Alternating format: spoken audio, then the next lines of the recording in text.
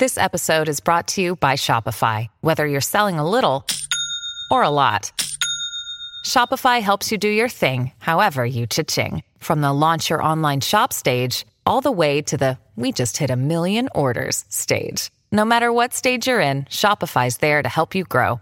Sign up for a $1 per month trial period at shopify.com/special offer, all lowercase.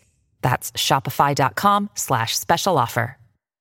With threats to our nation waiting around every corner, adaptability is more important than ever. When conditions change without notice, quick strategic thinking is crucial. And with obstacles consistently impending, determination is essential in overcoming them. It's this willingness, decisiveness, and resilience that sets Marines apart. With our fighting spirit, we don't just fight battles, we win them. Marines are the constant our nation counts on to fight the unknown. And through adaptable problem solving, we do just that. Learn more at marines.com.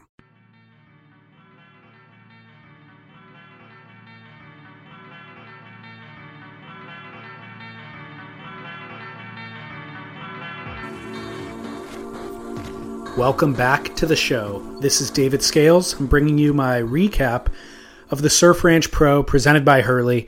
This used to be the 5-minute recap, but I'm rebranding the series as Postscript, as a follow-up to Offscript and in keeping with my S theme, my S logo, S shows, the word surf. Nevertheless, I have a recap and review of the Surf Ranch event, and then the second half of the show will actually be my review of John John's brand new film, Space. A text version of that review is already up on beachgrit.com if you want to revisit it there.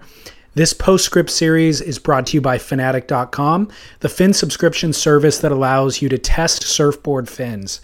For a meager $10 a month, you can rent Futures, FCS, Rainbow Finco. You can manage your queue on their website, drag and drop fins, rearrange the order for your priority picks, and then Fanatic ships them directly to your house. They include a return envelope and postage. There's no limit to how long or how short you keep the fins. You can ride them once. You can ride them for a year straight. It is completely your call. Your $10 a month is the same regardless, and that includes all postage back and forth. Fanatic.com also sells used fins at reduced prices. So if you like a set, you can buy them cheaper there than you'll be able to find anywhere else.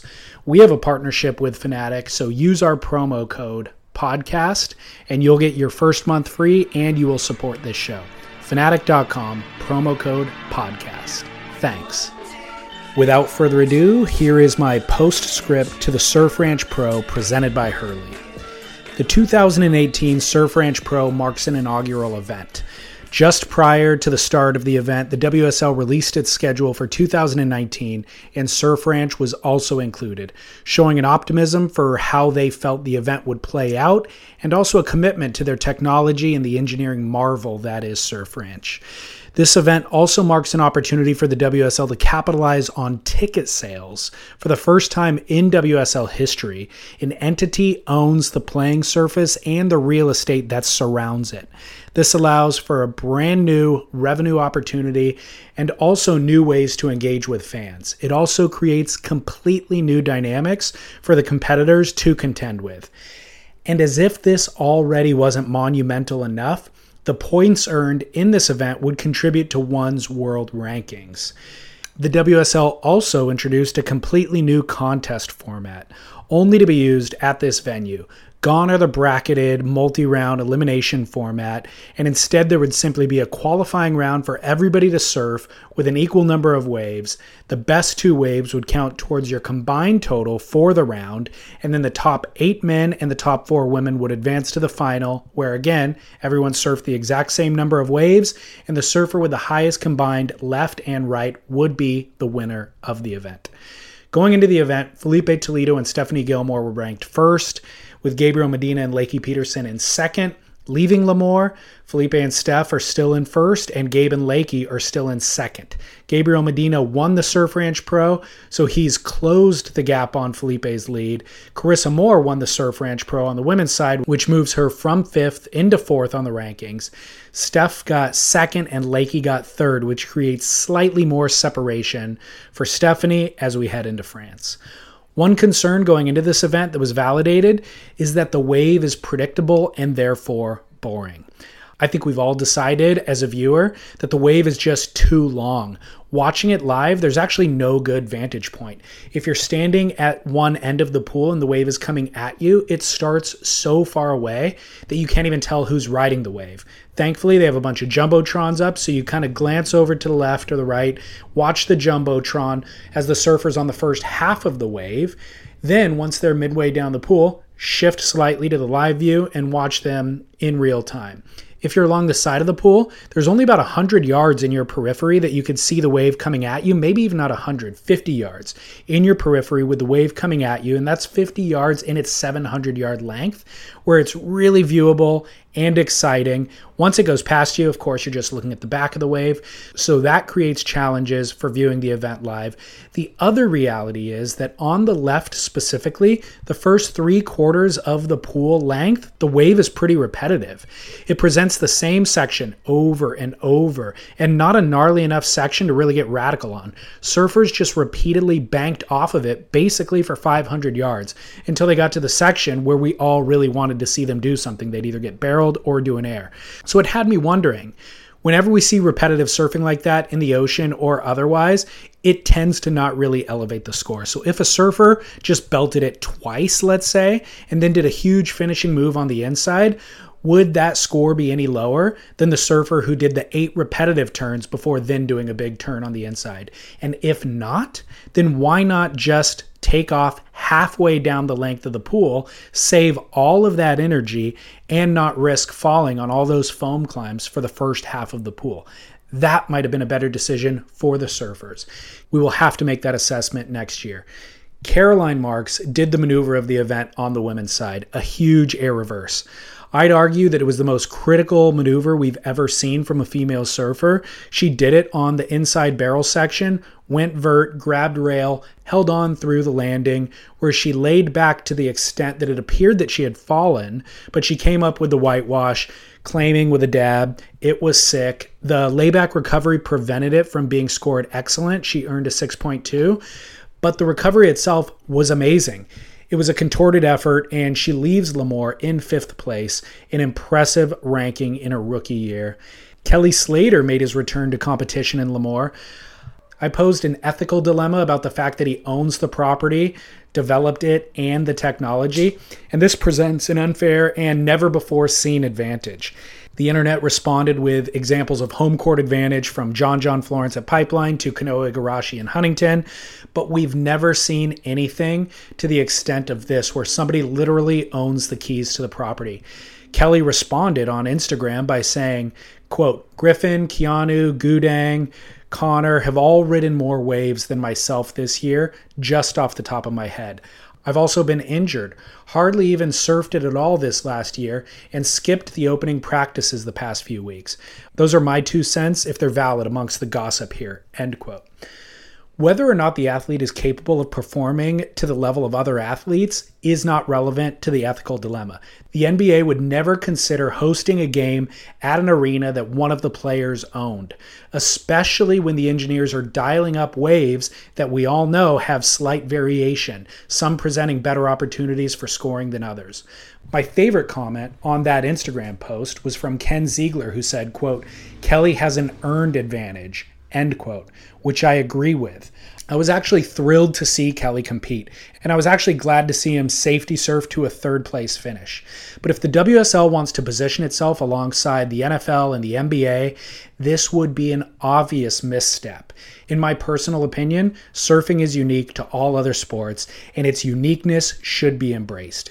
Kelly should absolutely be allowed to surf in the inaugural event in his pool, but that event should not be a World Tour event, and the points definitely should not contribute towards a world title. Embracing the uniqueness of the sport begins with the fundamental challenge of human versus nature. Man and woman versus nature has always been a core tenet of surfing and of competitive surfing, be it 2 feet or 20 feet. I wasn't convicted of that last week, but this week I'm completely resolute about it.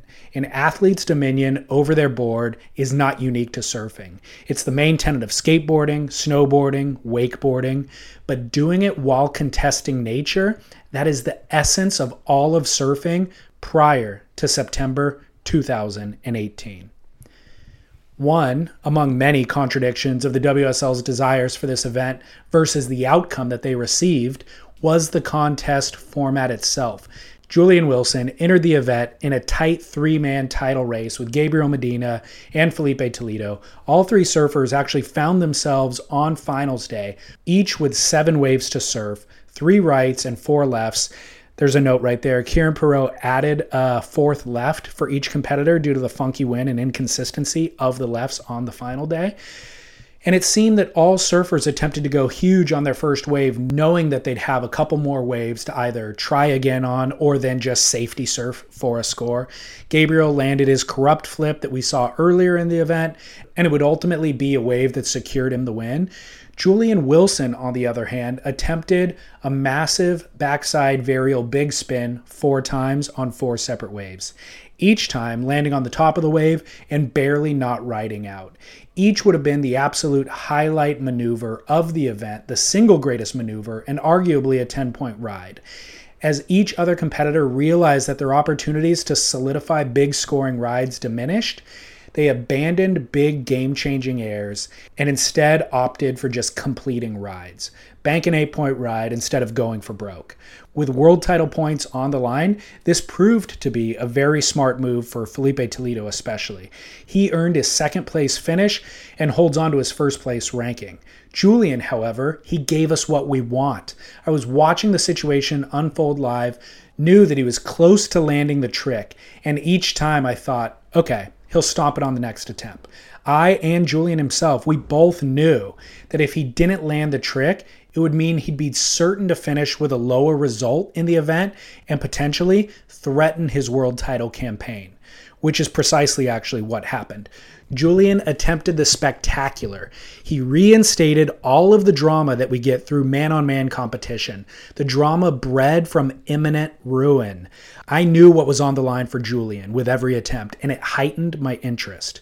Julian was the best surfer of the event for me, and he was unquestionably in the top 3 along with Gabriel and Felipe, and yet he finished the event behind Kelly Slater, Kanoa Igarashi, and Owen Wright in 6th place, and only earning 4,745 points. Had he simply gotten barreled at the end of any one of those lefts and bettered his 6.57, he would have easily finished 3rd place in this event. He had the 2nd highest scoring ride of the final round, and he only needed a 7.47 for the left. The judges scored this correctly. This wasn't their fault. It was a failure of the contest format. Had Julian actually been making those attempts in a final or a semifinal, he would have finished with a 2nd or an equal 3rd. But this contest format created a reward for safety surfing. All that said, Felipe and Gabriel earned their positions without safety surfing. They went huge and landed. Gabriel on the rights and the left, Felipe on the right, never really landing a left. Kanoa Igarashi continues to be a highlight for me. He really set the pace for the event as we slogged through the first day of the qualifying round, doing a critical air prior to the barrel and even into the barrel. He's finaled at the Pipe Masters. He's made multiple final series at J-Bay and elsewhere. I'm not sure why we're all still surprised when he excels an event. He deserves our credit. He finished 4th at Surf Ranch and jumps forward 7 places into 9th. Idolo stays in 4th. Owens into 5th, and Jordy is into 6th. There are 3 events left in the season: France, Portugal, Pipeline. Gabriel and Felipe and Julian all have had success in Europe. Gabriel has finaled twice at Pipe. Julian has a Pipe Masters. We have much to look forward to. The Quicksilver Pro France begins on October 3rd for both the men and the women. Chris Amore and Gabriel Medina are our defending champs. I will see you there. But first, a word on our current 2-time world champ, John Florence. You have to fix the mind before you can bestow the blessing, because until they get their mind right, everything you invest in them is going to leak out of the crevices of a mind that refuses to change. Look at your neighbor and ask him, do you have a mind to change? John Florence's latest film, Space, was released yesterday, and it casts a long shadow over Gabriel Medina, Felipe Toledo, Julian Wilson, their pool battle, and their world title race. The fact that Space follows a traditional surf film formula, surfing set to music, starting with innovative airs, flips in this case, then big turns, and crescendoing with a big barreling Hawaii section, all of that allows for the profound greatness of John surfing to remain the central focus. Space almost immediately reaffirms John's position as the greatest surfer in the world today, mainly because almost all of his surfing is performed on waves of consequence. The timing of Space marks a transition that is difficult to overstate. It showcases the value of a talented support crew. The filmmakers at Parallel Sea are nearly as talented and focused on their craft as John is on his. They understand cinema. They understand mood and character. They treat John's surfing as high art without ever fawning over him. They include zero lifestyle shots. They in fact fill those spaces with nature. I found myself wondering how we might perceive Gabriel Medina if he had a similarly talented crew reflecting his surf experience to us.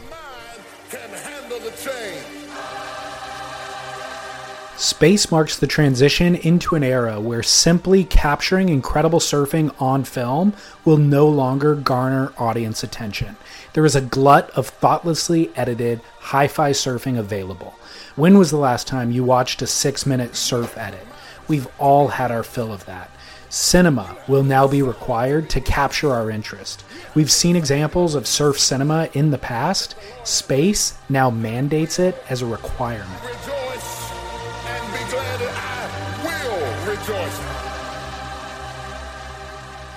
Parallel Sea's choice to include the preachings of T.D. Jakes adds gravitas.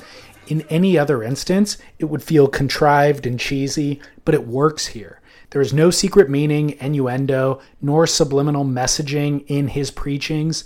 It's Jake's delivery style that adds gravitas to the speech. His baritone bravado and intensity accentuates the seriousness of John's surfing. And it is serious. So serious that one of his aerial attempts resulted in a year-ending injury. In a year when John would be defending his back-to-back world titles. The timing of the release of Space was undoubtedly strategic. Everyone will attribute John's injury as the reason he was unable to defend his world titles in 2018, but let's not forget that prior to the injury, John had a 25th at Snapper, 3 13ths, and his best result was a 9th. He was not in position to win his third world title. And specifically, the paddling incident with Zeke Lau at Bells Beach highlighted a shortcoming in John's competitive game. He lacked zeal, fire, and tenacity.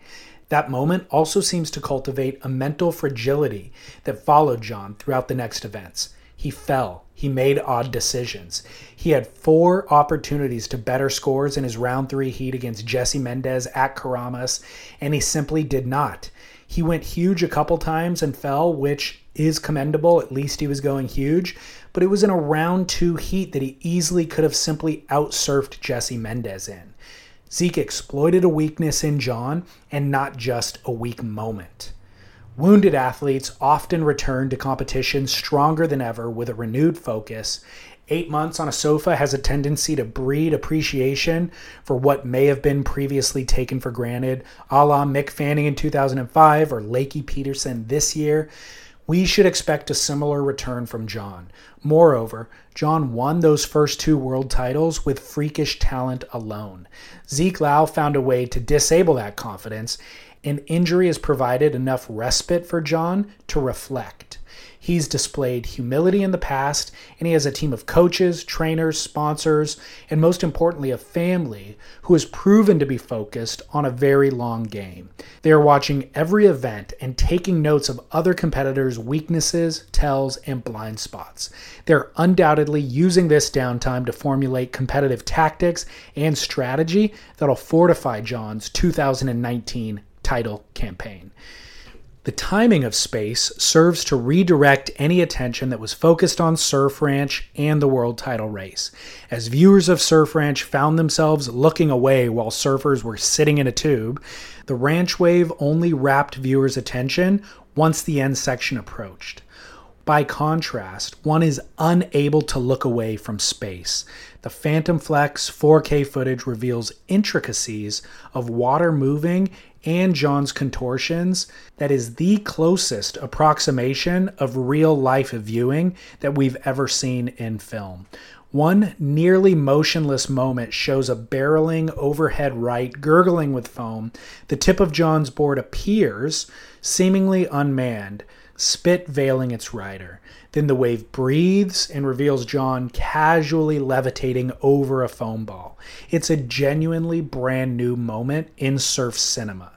The timing of Space serves to remind us that winning world titles is an impressive achievement, but not always a reflection of who is the best surfer in the world at that moment. The timing of Space also serves to remind us of the irreplicable beauty and wonder of the ocean. Space offers a glimpse at the ocean's majesty, harnessed by John, and on display through the cinematography of Eric Knudsen and Chris Bryant. Never has surfing looked more at home in the ocean, and never has the ghost of an injured surfer cast such a long shadow over a world title race.